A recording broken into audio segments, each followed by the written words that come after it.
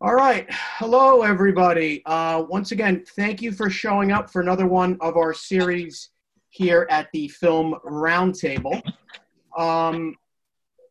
So my guests for today, two really good people, friends of mine as well. We've got Adam Sumner. Adam, raise your hand and wave. I got two Adams here. It's going to be tricky. There's Mr. Sumner, everybody. He's producer and assistant director for most recently the likes of Steven Spielberg and Paul Thomas Anderson. His credit list is way too big for me to list here. You guys want to dig in deeper? Go IMDb him. You'll learn a lot. Also, we've got a dear friend of mine, Adam Stockhausen. We started out in this business many, many years ago. There he is. Adam is a production designer du jour, works with Wes Anderson and Steven Spielberg as well.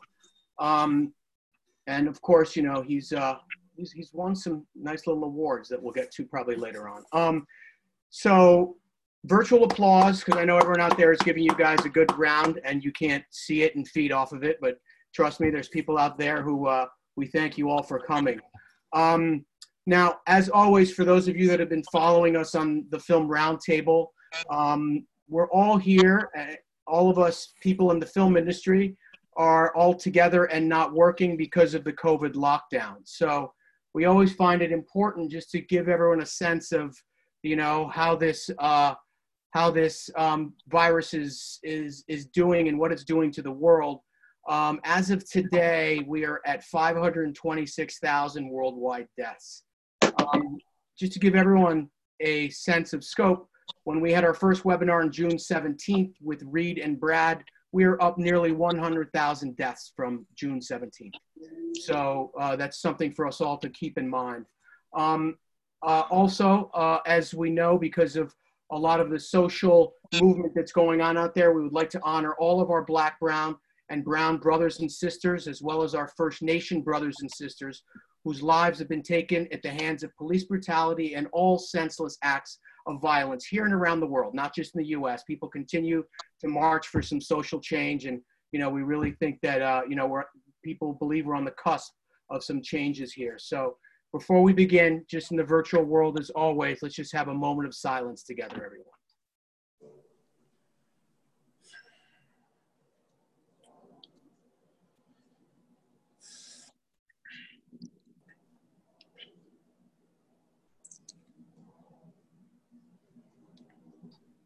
Thank you.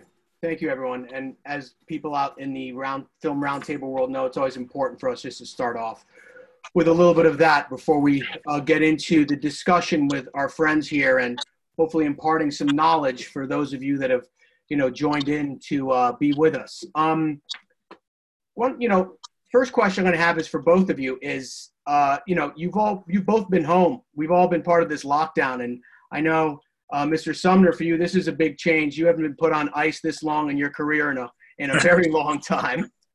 So let me start with you. So what's it like to be home and not working for this stretch of time? Well, I think it's been a test, hasn't it? I mean, but there's always people who have things harder. So I think one always remembers, you know, I'm actually reasonably lucky, you know, and it's been fantastic to be with my family. I mean, I do have, you know, I have a kid, daughter who's 9 and a son who's 3. So I think I know parents who've been locked down with young kids. It's a lot of work. It's a lot of pressure on you, and it's stressful, you know, to try and be a good dad and be that, and then it's hard without any other release.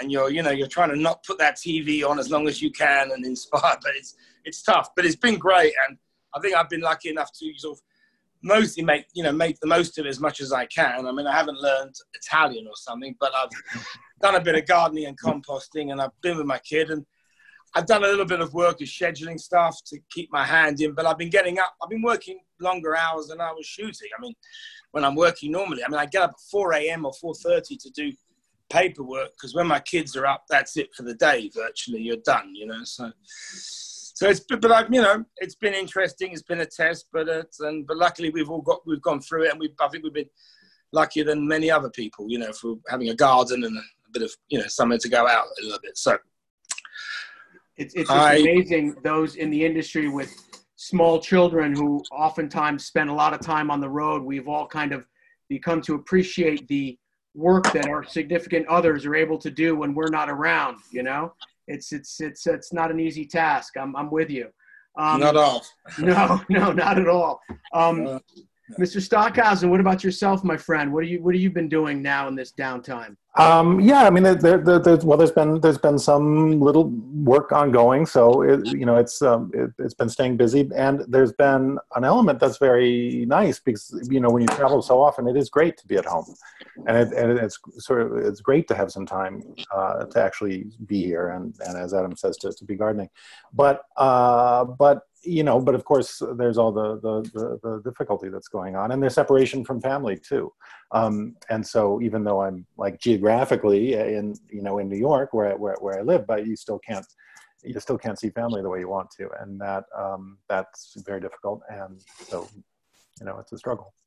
Yeah, that's always the difficult part of it. As much as we find that yes, we've got this time, you realize especially a lot of us who have extended family, it's you're not really with your whole family, you're just with your immediate pod, as they say. Yeah. One of the things that has really been developing as an undercurrent in these discussions that we've been going through, and is the idea of teamwork. We've had a lot of people come on, work together, talk together, who've worked on projects together, and have come up in their careers together in certain aspects. And, and it's something that we're really trying to talk about for a lot of the younger people out there who tune in, to kind of like hold people like yourselves in such reverence because of the people that you work with. And we're always trying to make it understood to everyone that, it's not a singular game. It's like there's a lot of moving gears behind the magician, a lot of people that work in tandem and as a team to kind of, help the director bring the vision forward. I'm particularly interested with the two of you since, most currently you've both worked with us on, I believe 3 projects, right? With Steven Spielberg, 3 projects. Most recently, probably the one you can't talk about being West Side Story, but also on Bridge of Spies and Ready Player One, right? I have that correct, right? That's right, yeah. All right. So just curious, Adam Sumner, from your standpoint, your relationship with the production designer, you having worked with, Stockhausen several times, just talk about that for a little bit.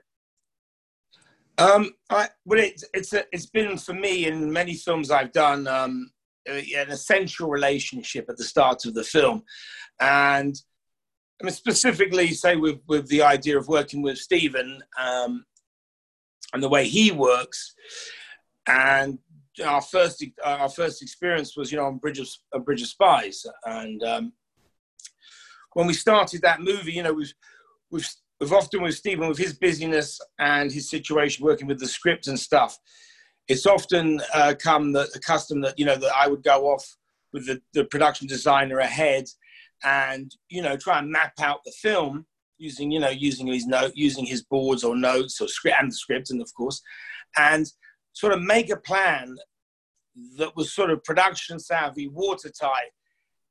And then in that plan, have options of which ways to go that could be more expensive, less expensive. Just propose the path forward. And that became, obviously with the production designer, that's essential because just basically where you're going to do things, how can you combine things, how do you turn around sets, where can production savings and necessities be protected, and when are you then, on the other hand, having to protect clear art department issues with set turnarounds, big sets next to each other and scheduling weekends and all the elements. And it really is, but the film is sort of created, I suppose, with the director and the designer and it might sometimes with me as a AD/producer type person, when I have a bit more say with Steven because of my relationship, that one presents this plan. And I think with Adam and the designer, and as previously with Rick Carter and Chris Seegers and other designers I've worked with, and Guy Diaz and people, these relationships are very important and they're very crucial because you really are in the early stages where, from the concept of the film, in the budgeting and producerial stages and the big picture, to the reality of actually building the movie and all the pressures of locations, cost of locations, tax rebates, and balancing up everything to sort of, present. And that's that is definitely a part of this huge teamwork and the enjoyment that can be because for humanity's sake of just working closely with people is what is good in life, that relationships with people, and never mind in the film industry, but camaraderie and just a good working environment, and in the film industry it's very clear it's required and special. So that's my view on it, really, I think. And if I could kind of jump in on that, it's important to understand that what Adam's describing here, we're together kind of trying to find locations and trying to figure things out before there is a plan, right? So there's no framework existing to hang this on and say, this is how the movie's going to be. We're going to shoot this much here and this much here. We're actually trying to figure out those things to say, well, we've looked at it and we think a chunk of the movie could be here and a chunk of the movie could be here. And that leaves us scratching our head about the missing piece, and we've got to figure that out. And okay, what do we do? How do we approach that problem? And we go figuring it out. And what we're building at that stage of the process is the basics. Is the okay, well, we're gonna hire a crew here, and we're gonna plan to shoot here for X number of weeks, and we're starting to build those very basic building blocks of what's eventually going to be the shooting process for the film.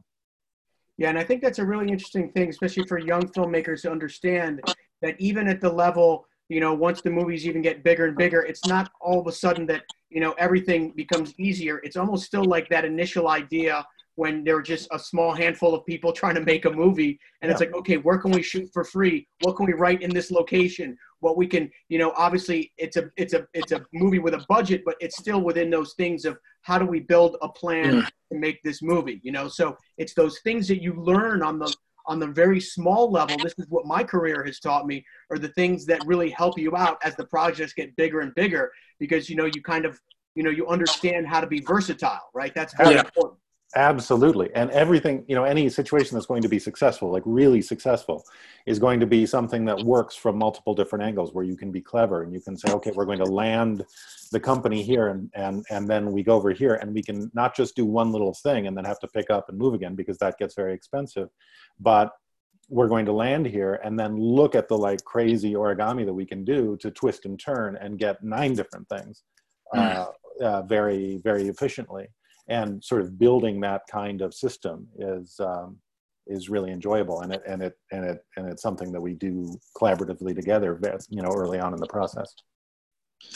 No, and I think it's like, as an AD, when you're scheduling a movie, it's one of those things is you schedule a movie, and I'm still do it, and you still you build it, you break a script down, and then to move forward, you have to make decisions, and you go with your gut or your sort of experience, and this should be built, this shouldn't be, this should be a location, this should be whatever, and that obviously also depends on the director's style, that you hopefully have some relationship or idea, or he's outlined some certain things, but still you're sort of, as an AD, you're kind of on your own a bit when you're breaking down the plan, and you have to make a plan, and it can be wrong, and for ADs, as I've learned, you just have a go. You just got to find the theory or the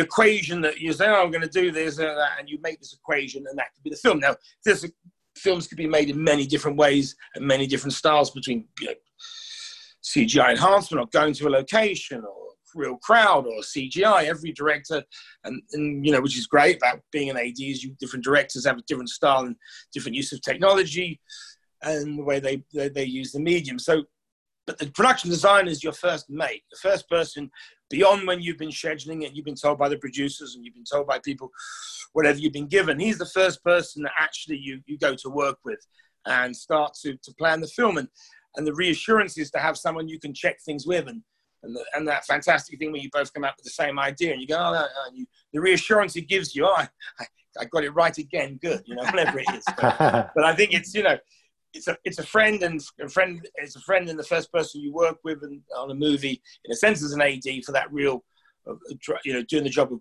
obviously giving the director the vision, yeah, that's a really good point, because I've always taken it from the standpoint that, and as you said, because as an AD, you start so much like a lonely figure, right, with all this stuff in your head, and you're looking for the verification of someone else to be like, yeah, that's going to work. And then like a kid, you're like, yes, that's going to be great. Like I always hold the analogy, for me, it's like, I feel like in like the AD, when we're building a schedule, you're like an old school safe cracker. And it's not until you hear it all starts to click together that you know, all right, I can, this is cracked. I can do it. And a lot of times that doesn't happen until, as you said, you're able to sit down or you have a relationship with the production designer and they're able to, you know, validate what you're thinking. That's a very important step. And that's something that I think a lot of people, you know, should realize, because trust me, I've been on the other end where, you know, you have production designers who are just, you know, about their style and this, that, and the other, and you get no help from them. And then you feel like, wow, I'm really alone on this one. I got to really, you know, make sure we're all protected. You know. Yeah, but it also, you know, it becomes like a friendship. You know, I've done a film, you know, a while back when, you know, the production designer was great, but he was struggling, you know, and in that situation, you know, my job was to support him. You know, it was like, you know, to drag him up and grab him and say, come on, you know, don't fall behind, let's go, you know. And he was on a movie and he wanted, I'm not going to talk about who it was, it doesn't, you know, no, but anyway, it's just about friendship, you know what I mean? Because Sunday, you know, you want everyone to, you know, you want everyone to succeed as well as people and as workers in the film experience. And so it's never good to see someone down. And if you see someone, you help. And then that was a case where I could help. And many a time the designer's done me a favor as well and helped me through. So it's been, it's a friendship on both work and in a level of humanity, which is great. And with Adam, I've been very lucky to have that sort of friendship, you know. Yeah, so no, it's, you're absolutely right about that. I do remember, you know, one of my first mentors telling me very early on, in the prep game, it's the production designer's movie. When you start shooting, then the first AD takes over, you know? And then, it was such a black and white way of looking at it. And then I've since realized, no, that's not really the right thing. The right thing is, you know, the togetherness factor on both sides of it, because even once you start shooting, there's so many things that happen, especially as, you know, when it's like, you know, you got to go you got to go B, C, D deep in your pocket with a plan as things start to unravel. And then you still need the production designer to be part of that algorithm to help to make sure that, you know, the steps you're taking are going to work. So, you know, I think it's a relationship that's very important in prep, and it's equally as important once the shooting starts, you know. I had a question. Now, interestingly enough, obviously, one of the questions I was curious about, Adam, is you've also been doing a lot of work in your career with Wes. Wes has been a director, you know, Anderson, that really kind of where you got a good start with and came up with. You know, and people have been sending in some questions. We're very curious about your relationship with Wes, because they know that he's so laser focuses in on design, right, in all of his stuff. He's got a very centric style. So how is that relationship? Obviously, it's very different than the one with Steven, but how does that one work with you, you know? You know, I mean, it's the same process, really. You know, with working with anybody, because I think what you're trying to do is to take what's on the page and figure out and present the really good options for how to turn that into a system that can be shot with, you know, building this and finding this and assembling this and this part and recycling this thing after we've shot it once. We can figure it out and twist it and turn it and make another thing.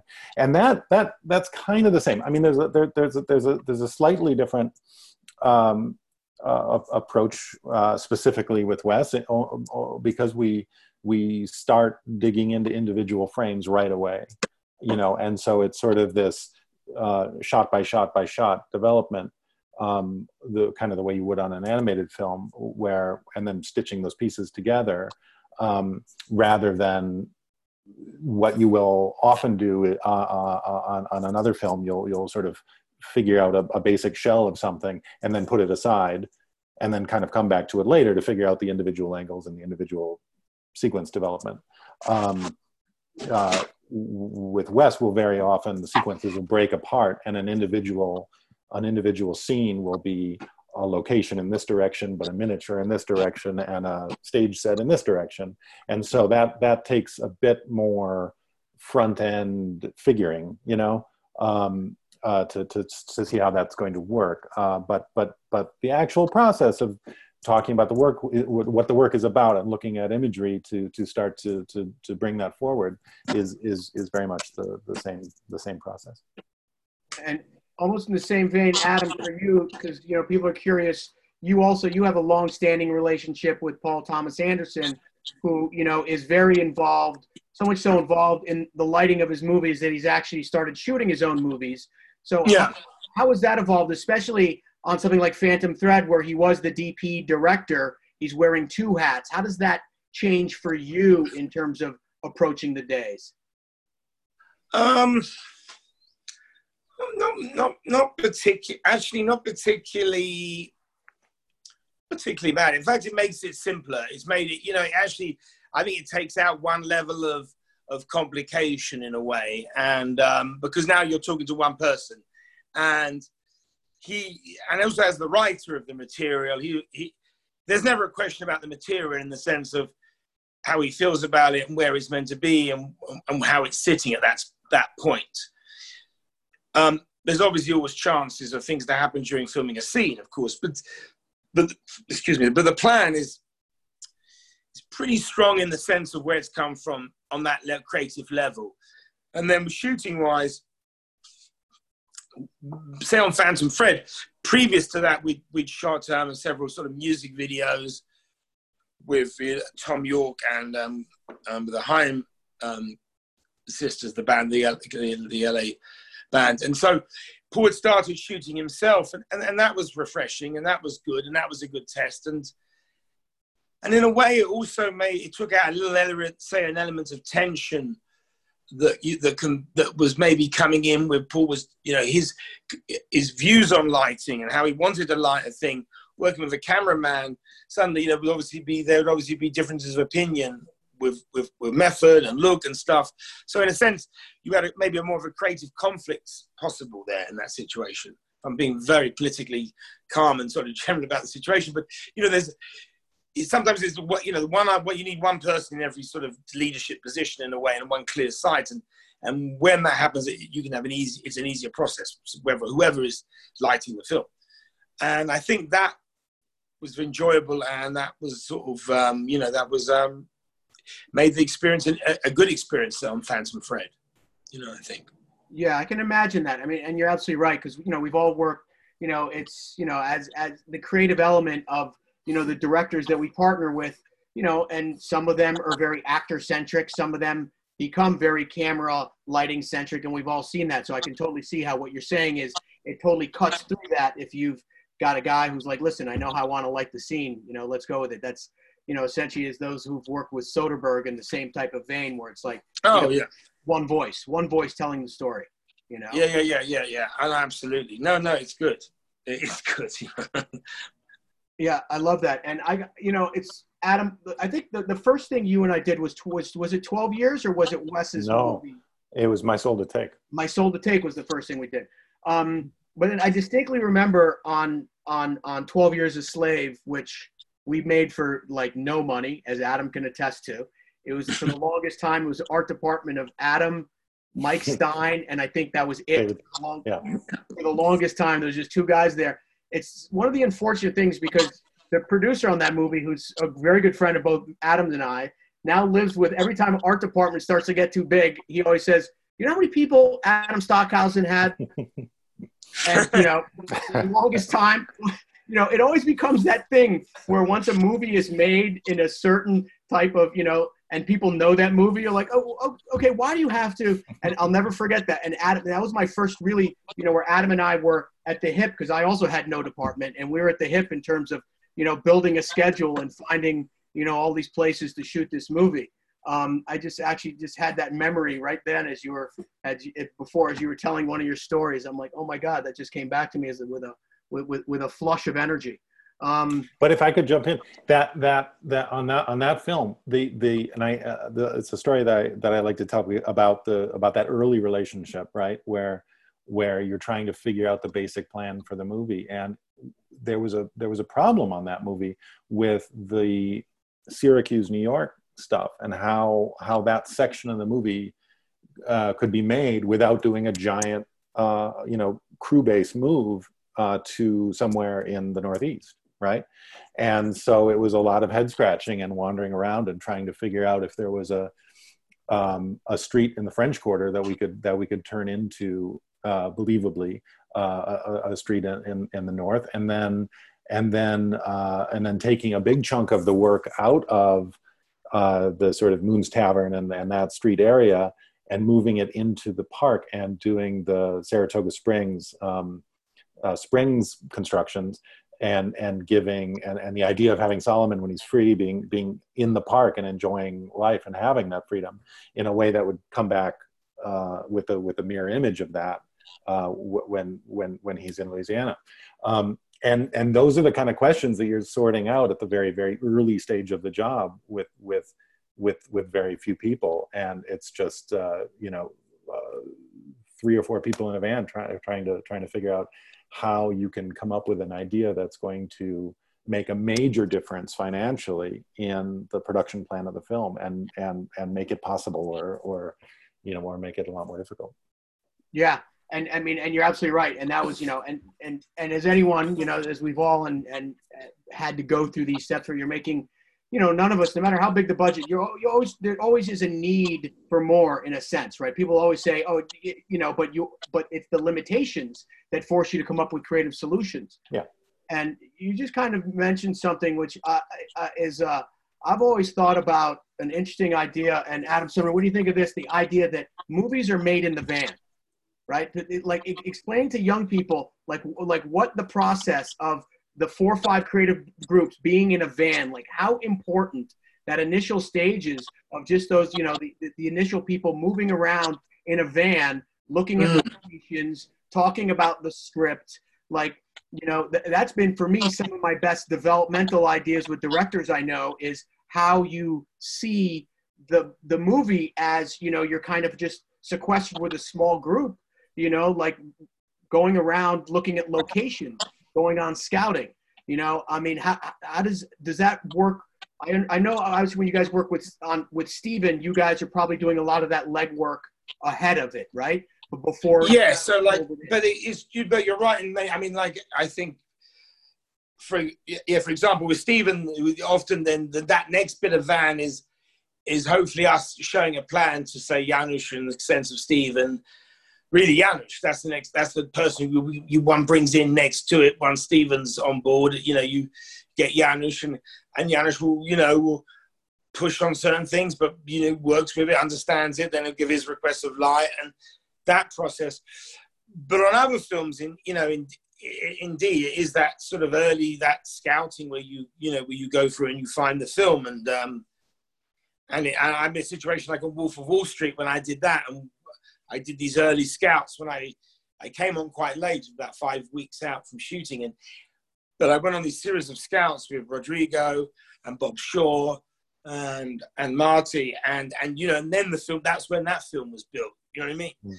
Working between the locations, the timing, the day, the thing, and then with the cameraman, obviously, because always one, as the negative relationship with designer, the cameraman is your friend. Well, you want him to be your friend. You don't want him to be as an AD. You do not want to have you don't want any enemies in any part of the film, but definitely not the camera, but definitely not the director of photography if you're going to start, at the top.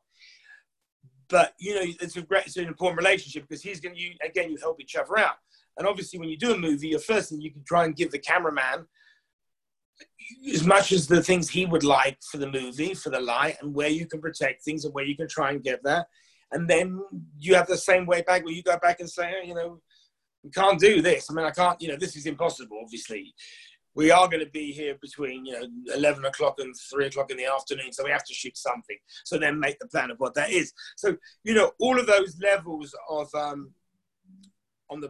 in that van meeting, whether you're with the director, whether you're not with the director, but again, because you have the director of photography, usually in that first level of scouting, he's the first person who comes along on that van, where you're making the plan, not beyond the technical scout, which comes later. But it is indeed that. It's and then where the camaraderie again, and getting to know people and getting to know everyone's sort of style of how they operate, so it's important.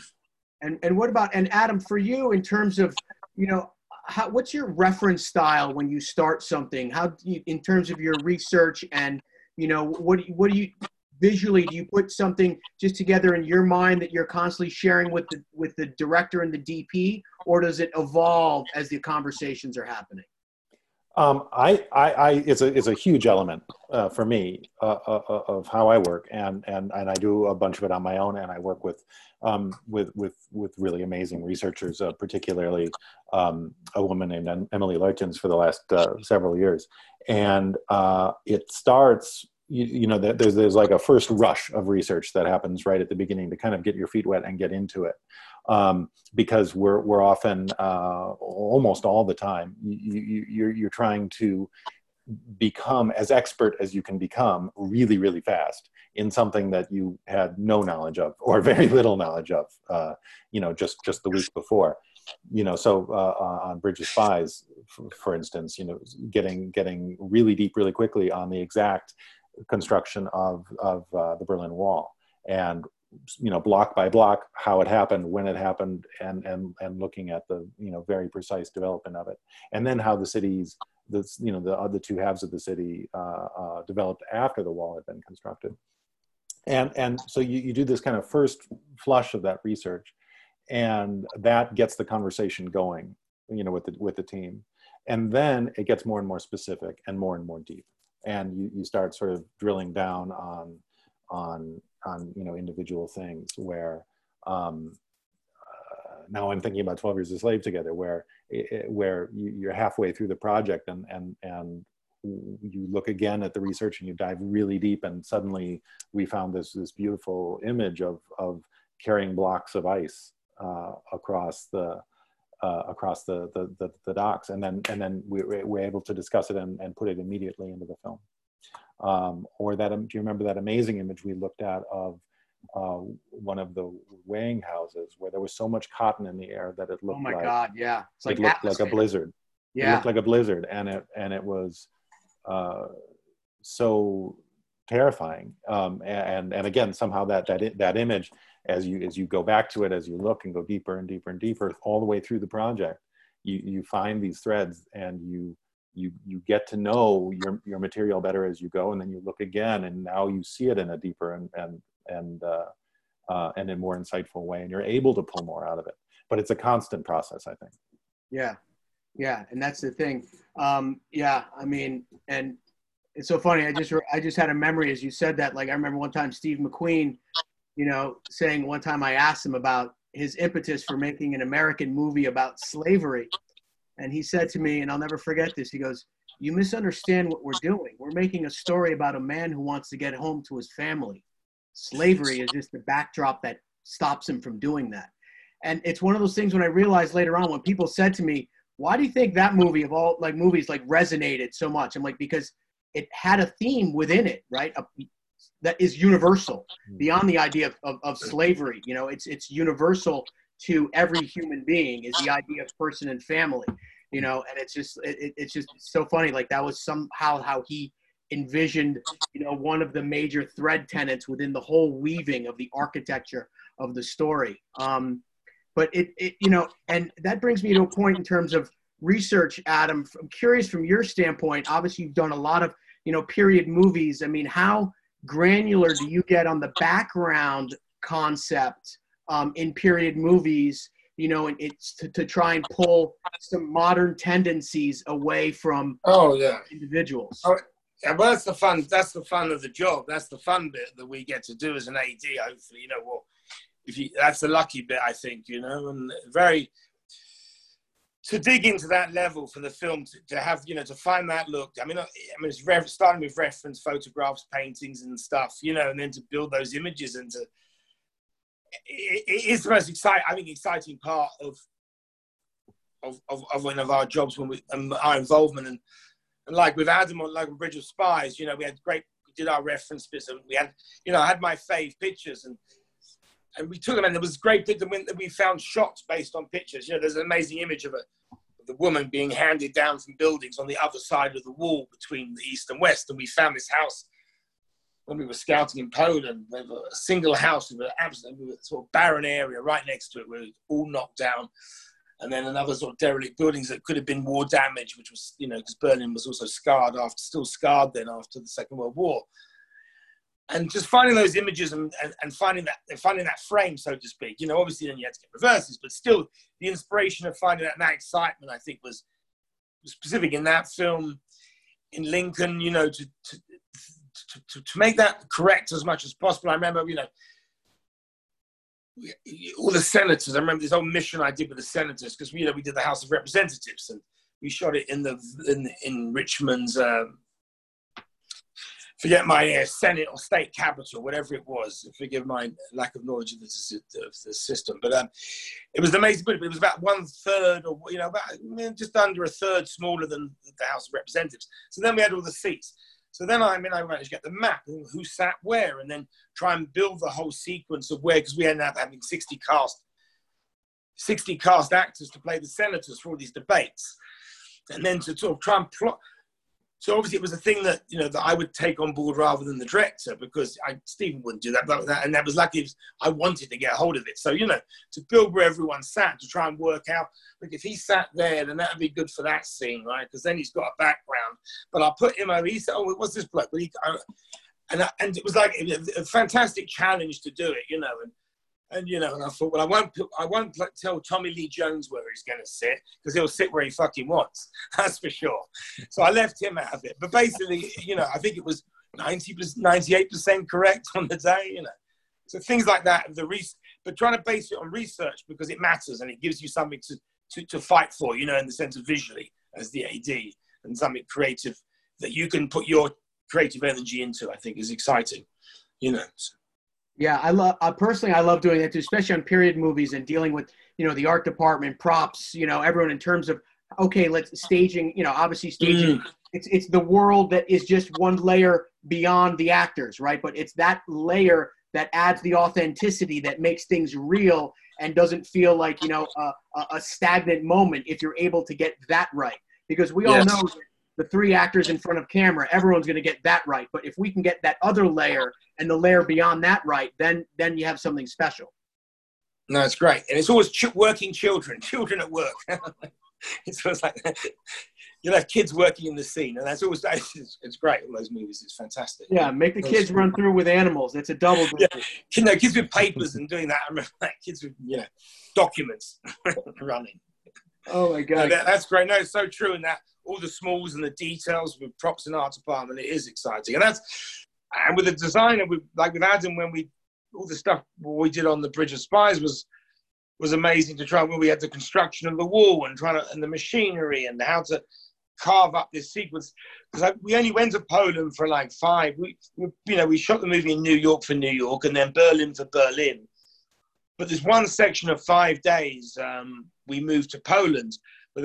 Where there was a town which still was some areas of very underdeveloped streets and avenues, and these kind of almost bomb sites from a small area of like almost blitzed land. And so we went there and shot 5 days for basically the big stuff of the wall being built and that sequence. And to go there with Adam Barcells and sort of, you know, go there once and then go back to the hotel and come back the next day and try and build a cohesive plan that you could say, well, we didn't want to go to Poland. It's another location. It's another hub, but it's got to be fought for because this has got to stay. You know, something's else may go, but this was a keeper in the sense of what for the movie's look, scale, and just the texture of the location.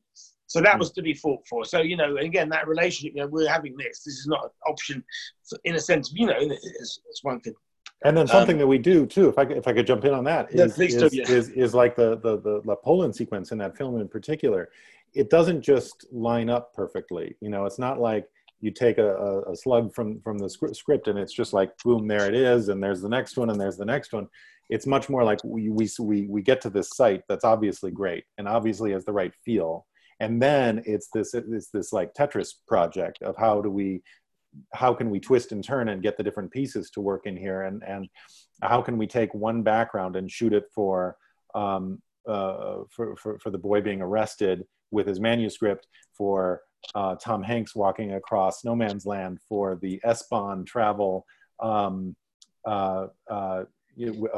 the people jumping over the wall and getting shot, for Tom Hanks pulling up in the car to Checkpoint Charlie, and for the nighttime reverse sequence at Checkpoint Charlie, is all one location. And how can we be clever about using it in a way that we can not step on our own feet and try to figure out how to take this amazing, beautiful thing and twist it and turn it so that it can line back up with the needs of the script.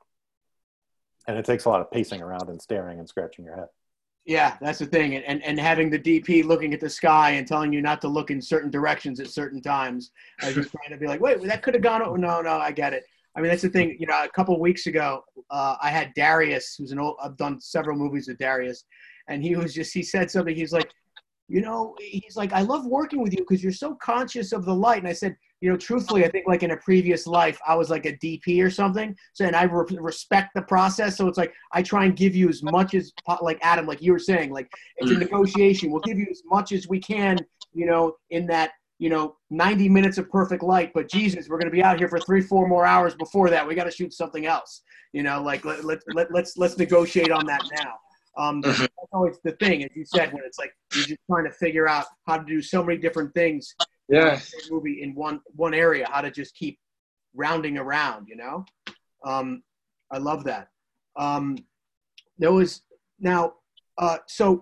now that we talked a little bit about period, I'm curious, Mr. Stockhausen, for you, you've touched so many different types of genres. Is there anything, you know, from obviously dealing with sci-fi to contemporary to, is there one versus the other that you find more appealing from a creative sense?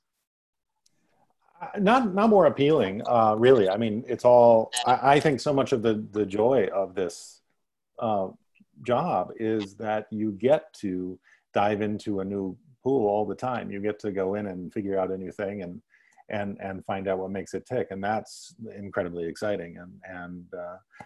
So I, you know, I wouldn't say I prefer one or the other. I will say the period stuff, in a sense, is like it seems more complicated because there's all this period stuff, but in a very real way, it's more straightforward because there's all that period stuff, because that stuff is recorded. You can go and look at it. You can find out what the right answer is, you know, in terms of how did this look? Like what did the Berlin Wall look like? That's something that I can go and I can find out brick by brick the truth of that.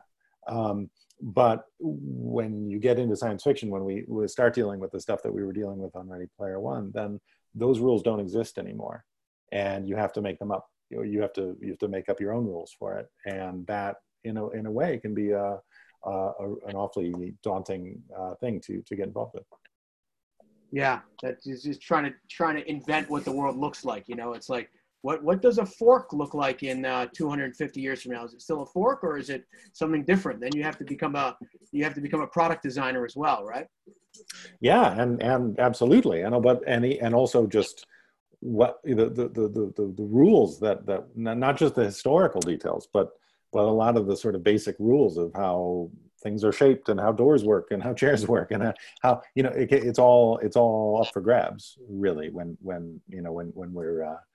we're dealing with Planet Doom in Ready Player One. You know, it's a whole new thing.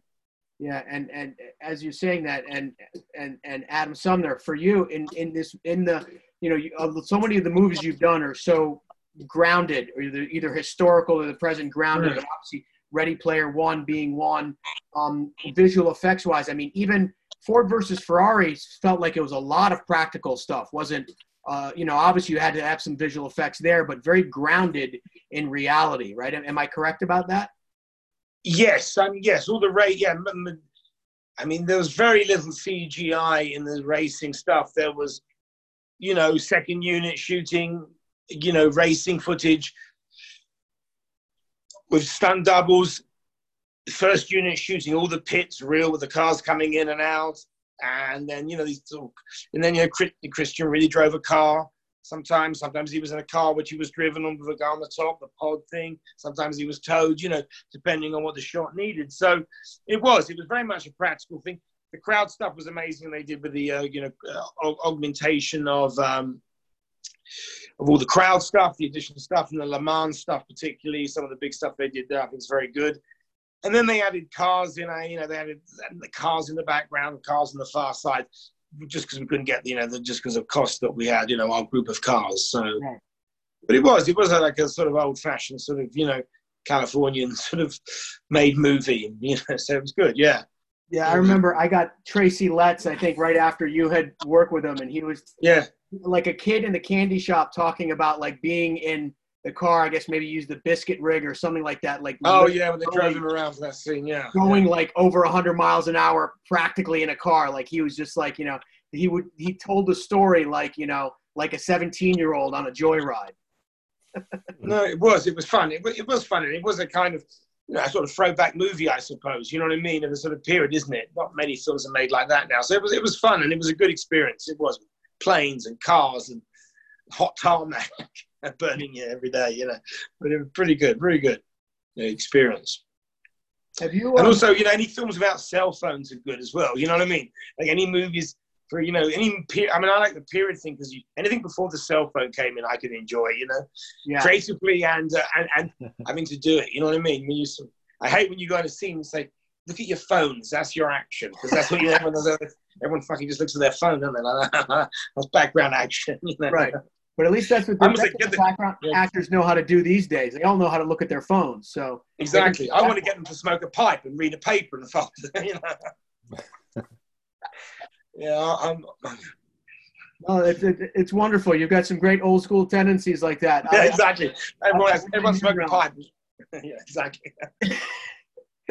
You know, I mean, it's you know, as the rules change on us so much. I mean, people were, you know, obviously I've been doing a lot of, you know, back and forth with groups and discussions about what are things going to look like when we go back. And it's like, you know, well, it's what people are saying. I keep telling people, I go, what everyone's talking about right now is not the way that people really know how to make movies. So this way of, you know, how we have to be smaller and everything, I think it's in order to get back to the old way of making movies, like, you know, this thing has to be under control, because the idea of everyone going to set and really, you know, working in very small groups or not being able to work together, you know, it's very hard, right? We're all kind of like pack animals that have been, we almost have to retrain everybody how to move around a set, right? That's the difficulty. Yeah, well, I just did a shoot the other day, a commercial, you know, and we were, you know, COVID protocols, of course, you know, and we wore masks and face, and that was fine. We were shooting the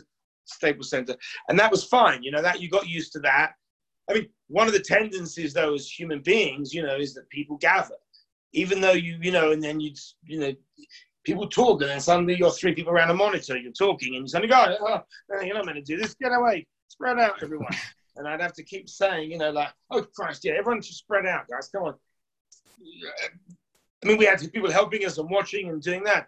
But, I think every due diligence was taken. I mean, you know, would you want to do the rest of your one's life? No one certainly would not. But obviously, if one has to do it now, I think it's doable, and it's going to need planning and thinking through the project. Yeah, I mean, I think that's one of those things. I'm hoping I'm going to face that problem very soon. You know what I mean? But in a sense, so. But indeed, it's like the old days. You know what I mean? The old days. No, it's going to be a new layer. Like literally talking about how, you know, working in conjunction directly with the art department, the locations department. I mean, the whole idea of, you know, how things have to be people tested, things clean, people living in, you know, in pods and bubbles, different layers. I mean, you know, there's a lot of people having a lot of discussions. I mean, we'll see as people start to really ramp up. As you said, there's just some commercials that started shooting, some, you know, maybe some TV stuff here or there, nothing really in epicenters. But I think we're pretty close to things really starting up. So it's gonna be a learning process for, like, you know, dyed-in-the-wool veterans such as ourselves, like how to, you know, rule the process. I mean, we're meant to, hopefully we start a new Paul Thomas Anderson film next week, prepping it. And it's, you know, and already the idea, I think, is one's going to have to, it's going to be all about the prep, I think, is my new thing is I'm not so concerned about the hours. I think the main thing is going to be you're going to have to use the time wisely. You can have enough time. I think it's going to be going into a place, understanding the shots, understanding lighting, making your plans, so you can preset as much gear as possible to, you know, get rid of those bottlenecks of loading in, loading out. Additional prep time on every location, wrap time, swinging in and out of sets, but being prepped is going to be the answer. Know your shot, know your light, mark it. I mean, on this commercial we had lots of stuff to do. We marked every single shot up. you know, it was Regan Ledgwood, the director, and Matthew Labatique was shooting it, and it was very efficiently done, and a lot, and like every job one ever does, there's too much work to do, but there was no fault of the way the procedure was done, and you know, and it was very safely handled with the actress, because she obviously unmasked, and that's what you do. Everyone wears the masks unless you're the actress or the cast or the background artist who's working, and it's about protecting them, I guess, is really the main thing about this. But it was, yeah, we'll see. You know, yeah, we'll see. it's going to be a little bit of a new world order. I mean, we'll see how long we have to stick with it, you know, to get used to it. But it's going to be, you know, a little bit of a learning process for all of us, because everyone does want to get back to work, and you know, it's happening in different fits and starts. As you were saying, you know, I've been loosely prepping something on and off that we were about 8 weeks out from shooting before the lockdown came, and you know, I mean, just trying to refigure the plans. As you know, it's like it's the actor puzzle that had been figured out for, it was an 18-month process, right? Like the actor puzzle, like what their next 3 projects are and how it fillets. Right. Yes, indeed. That is a fuck up, I'm sure. What I try to say to everyone, I go, well, this is the whole new thing right now, is we're kind of refit, you know, it's a little bit of a rejiggy, you know, it's not like everything just slid, because some projects leapfrogged and claimed parts of time next year, you know, especially, you know, so it's, that's going to be, you know, the difficulty of it, because, you know, one of the things, you know, that has been a very difficult thing in the last 3-4 years that Mr. Sumner, I'm sure you can attest to, is the fact that, you know, every actor works now, right? This is the golden age of content. So you get an actor who's on a movie, but he's also doing a show on Netflix and doing this. It's like the puzzle has become so hard to put together. You know, and now when the floodgates open and everyone gets out at the same time, it's going to be interesting to see how the jockeying for slots, not just for numbers 1, 2, and 3, but all the other actors that you need on the call sheet, you know, who are just going to start, as work starts popping up, being all, I mean, that's like, there's so many undiscussed aspects of the returning to work thing. And I think that once the bottleneck opens up, it's going to be figuring out, how do we get the actors we want? Do we wait? Do we not go? It's going to be a trick. Very true. Yeah, very true. We shall see. It's going to be a trick. And so, but Adam, you're just kind of, you're in loose drawing mode, right? You're conceptualizing for a job right now, pretty much. Mm-hmm. That's good. That's the one thing I always enjoy, at least about, you know, the one thing that makes it difficult, I always say, from aspect of what Mr. Sumner and I do, is the fact that, you know, it's like we get thrown in while the water's already starting to boil, right? You get a little bit of a chance to think about what ingredients to put into the pot before someone lights the flame.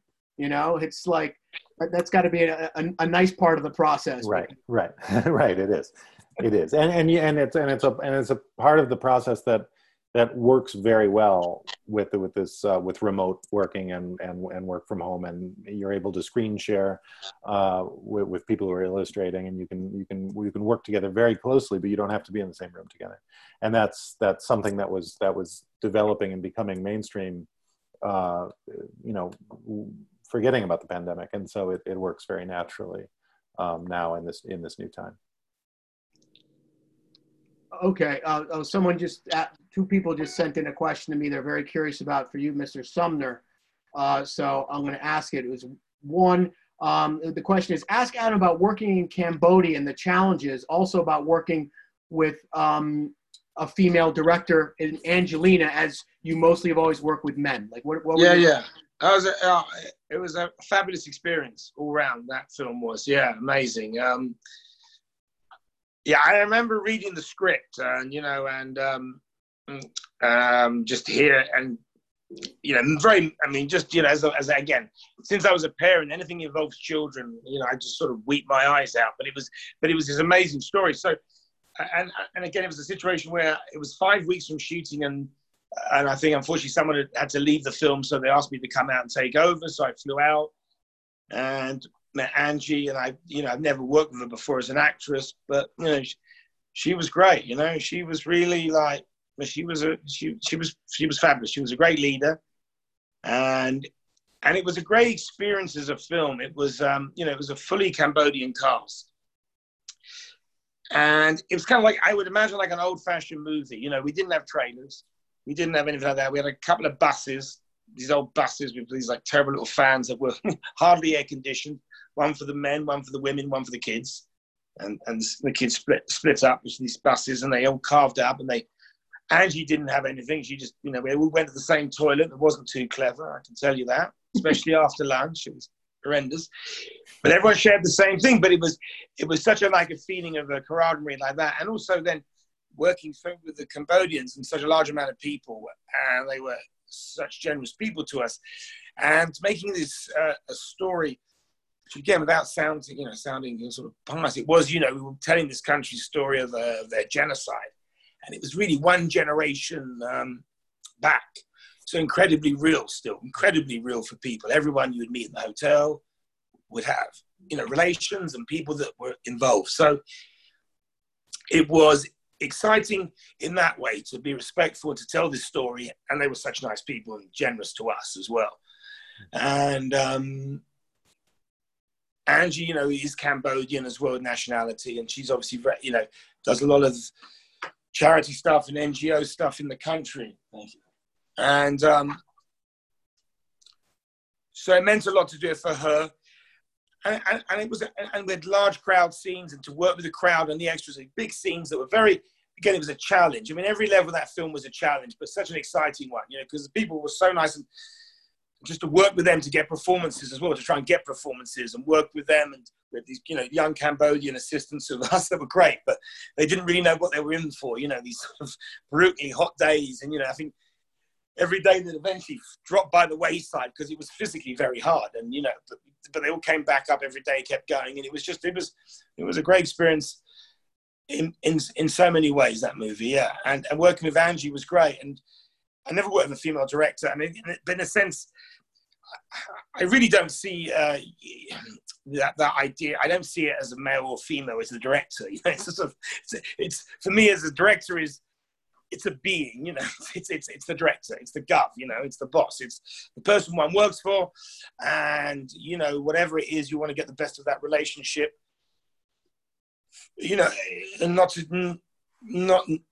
that I'm saying is you're just a subservient, but you're the working relationship to help that director make their film and help them where they need. Directors will need different things from you in different areas and different times.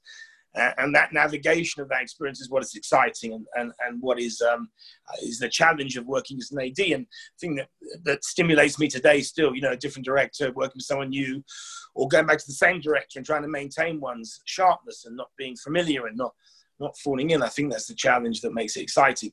And Angie, for me, was just that director, you know what I mean? And so I saw that, but it was very enjoyable working with her, and I look forward to hopefully doing it again with her sometime, Yeah, that's a great way of putting it, because over the years I've worked with several female directors, and I couldn't agree with you 100% more. It's a director is a director. I never think of it as a man or a woman. It's like it's that creative entity that you're there to help support and drive the process through. Whether it's a man or a woman, it doesn't matter. It's like, this is who I'm paired up with right now, and we're going to make this amazing thing together. That's why we try and do this, But I couldn't agree with you 100%. I've never thought of there being a differentiation, even though clearly in our business people have, but I've never seen it that way, Yeah, and I think maybe the only thing I think once, and again as assistant director, I mean, in your defensive, your first reaction will be defensive, to be defensive of your director.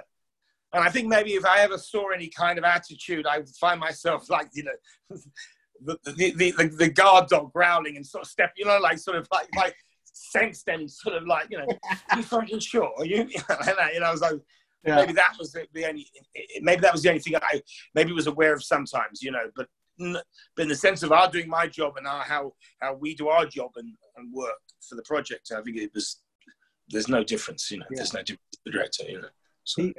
He brought something up, Stockhausen, that I wanted to mention. Obviously, it's very well known within our industry, amongst people within the industry, how Wes moves very light. Like the crew is built very light. It's not like what we're used to in terms of the huge 18-wheelers, this, that, and the other. He likes to be very mobile, and so how's that affected you over the years in your mindset when you know that, Wes really wants things to be light and tight and not be about, tons of options or big trucks all over the place?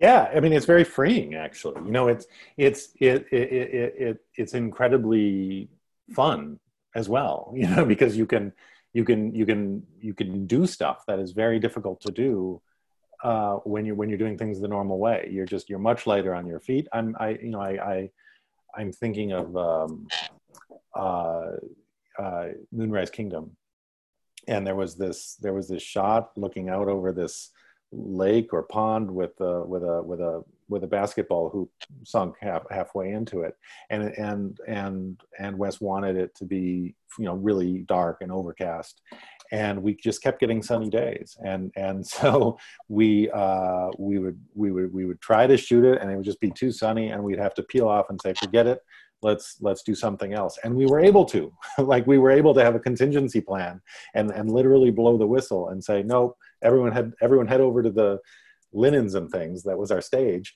and we'll go shoot something there. And we could send people out to check, and it was me one day to go out and check and say, I think the weather's terrible, and which means it's perfect, let's go. And I was able to call up and say, I think now's the time.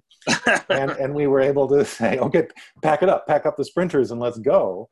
And 11 minutes later, the whole company's on the road, and that's really fun, and it opens your mind a little bit to say, how can you, the rules that we think are written in stone aren't necessarily so, and how can we always be thinking about an outside of the box solution to the problems, and say, I know this is unconventional, I know this is weird, but what if, just go with me here, we do this crazy thing, and then we can switch to something else, and if you sort of get into that mindset, it really makes it fun to start solving problems.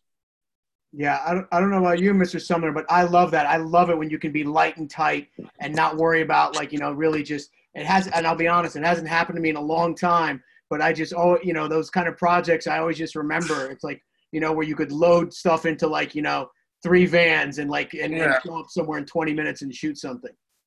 Yeah. I guess they're rarer, but they can happen, but it's hard. It always gets a bit overcooked, and you're always battling away. You know what I mean?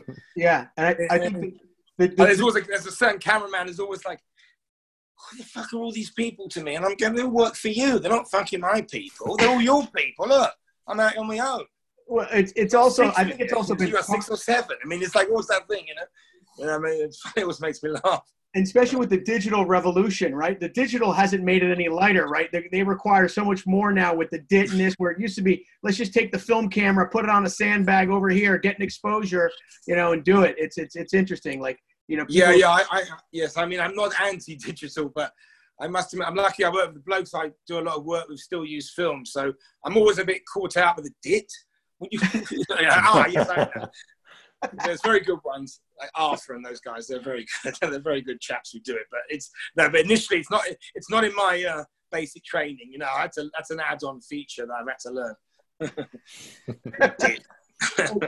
I think you've learned it well, but yeah, I agree. It's funny, just like vinyl is making a comeback. I mean, a lot of these younger filmmakers, especially the ones we've been talking to lately, are loving getting out, shooting on film, shooting on 16. Especially a lot of commercial spots and, some shows are. It's really interesting. There's something, and they're rediscovering, saying, they call it, the film look. And it's the idea of, well, instead of trying to go for the film look, let's shoot on film, right? Yes, exactly, yeah.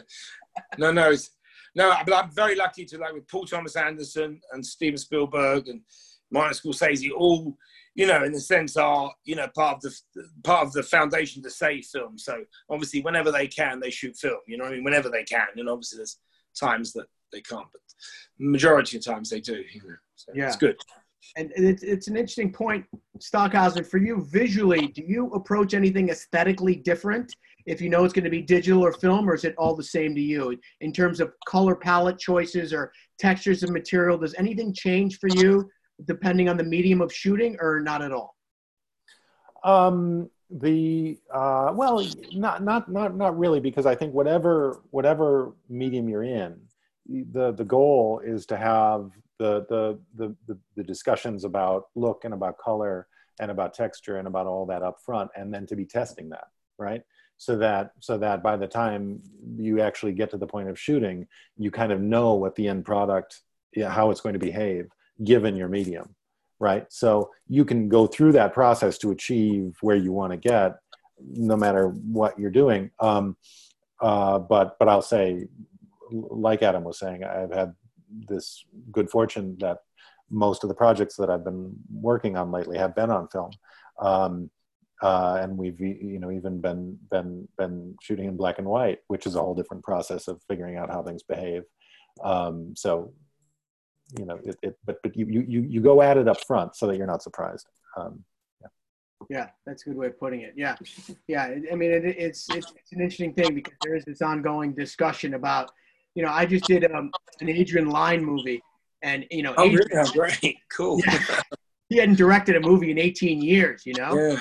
And I mean, and he's on 78, 79 years old. We were doing this movie, and we were going to shoot it on digital, and what he got excited about as we started to shoot and do tests was the speed, right? Yeah. He said to me, he goes, everyone used to call me slow. He goes, but but I would honestly, he's like, I would wait 3 hours a day for the DP to light his thing. He's like, now we had Igo Brill, who's a wonderful DP, with all available light coming in the window, or like 10, 15 minutes to do something. It was like Adrian would almost get exhausted because he had to do so much directing, as opposed to like waiting around for the DP to light the set, He was just like, wow, this is like, I'm really doing a lot of work.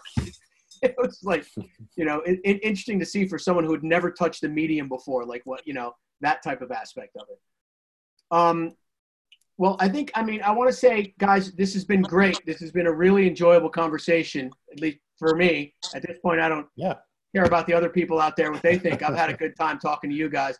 That's part of the beauty of this. Like, you almost get like, we're just having a conversation. You forget that there's like this virtual world of people like on YouTube links, on Zoom, like watching us at this point, but I really appreciate, I know, it's on getting you two together on this day before the holiday weekend, whether that means something to people these days, I don't know. As I was explaining to Adam before, I'm doing my best to stay away from the busy places that, my teenage kids claim we have to go to. So it's like, I'm having a parental dilemma with that at this point. But what I do want to do is, next week, just give me 1 second here. All of a sudden I've lost control of my computer, technical problems. Wow, this is strange. Hold on. Have we been hacked? Is that what it is? I sure hope we haven't been hacked. No, it's you controlling my desktop, unfortunately. I'm plugging my phone in, sorry. My technical issue. Okay, so what I do want to say is, all right, so I just wanted to give a quick, for everyone out there, if you don't know already, Bradford Young is going to be leading our next talk on Tuesday, July 7th at 8 o'clock. He will be talking with director David Lowery and production designer Jade Healy. They all kind of broke out together on the 213 movie, Ain't These Bodies Saints, and all three of them have had pretty amazing careers apart from and together with each other. So that should be a great one when we talk about teamwork, to understand how these three who started out, almost 10 years ago together and have all kind of grown up in the business, how they've been able to keep their relationships intact creatively. So I'm really looking forward to that one. But guys, really thank you for showing up and talking to everyone here and talking to me, importantly. Because that's what I take from these things. It's just me and a couple of buddies having a conversation.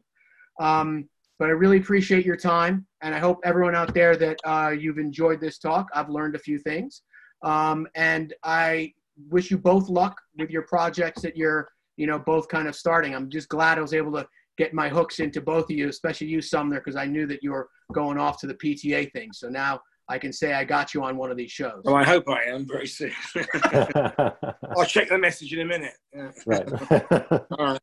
All right. Listen, it was great, guys. Thank you so much. Yes, thank you so much. Bye. It was a Thank you. pleasure. Bye-bye. Bye-bye. Thanks a lot. Cheers.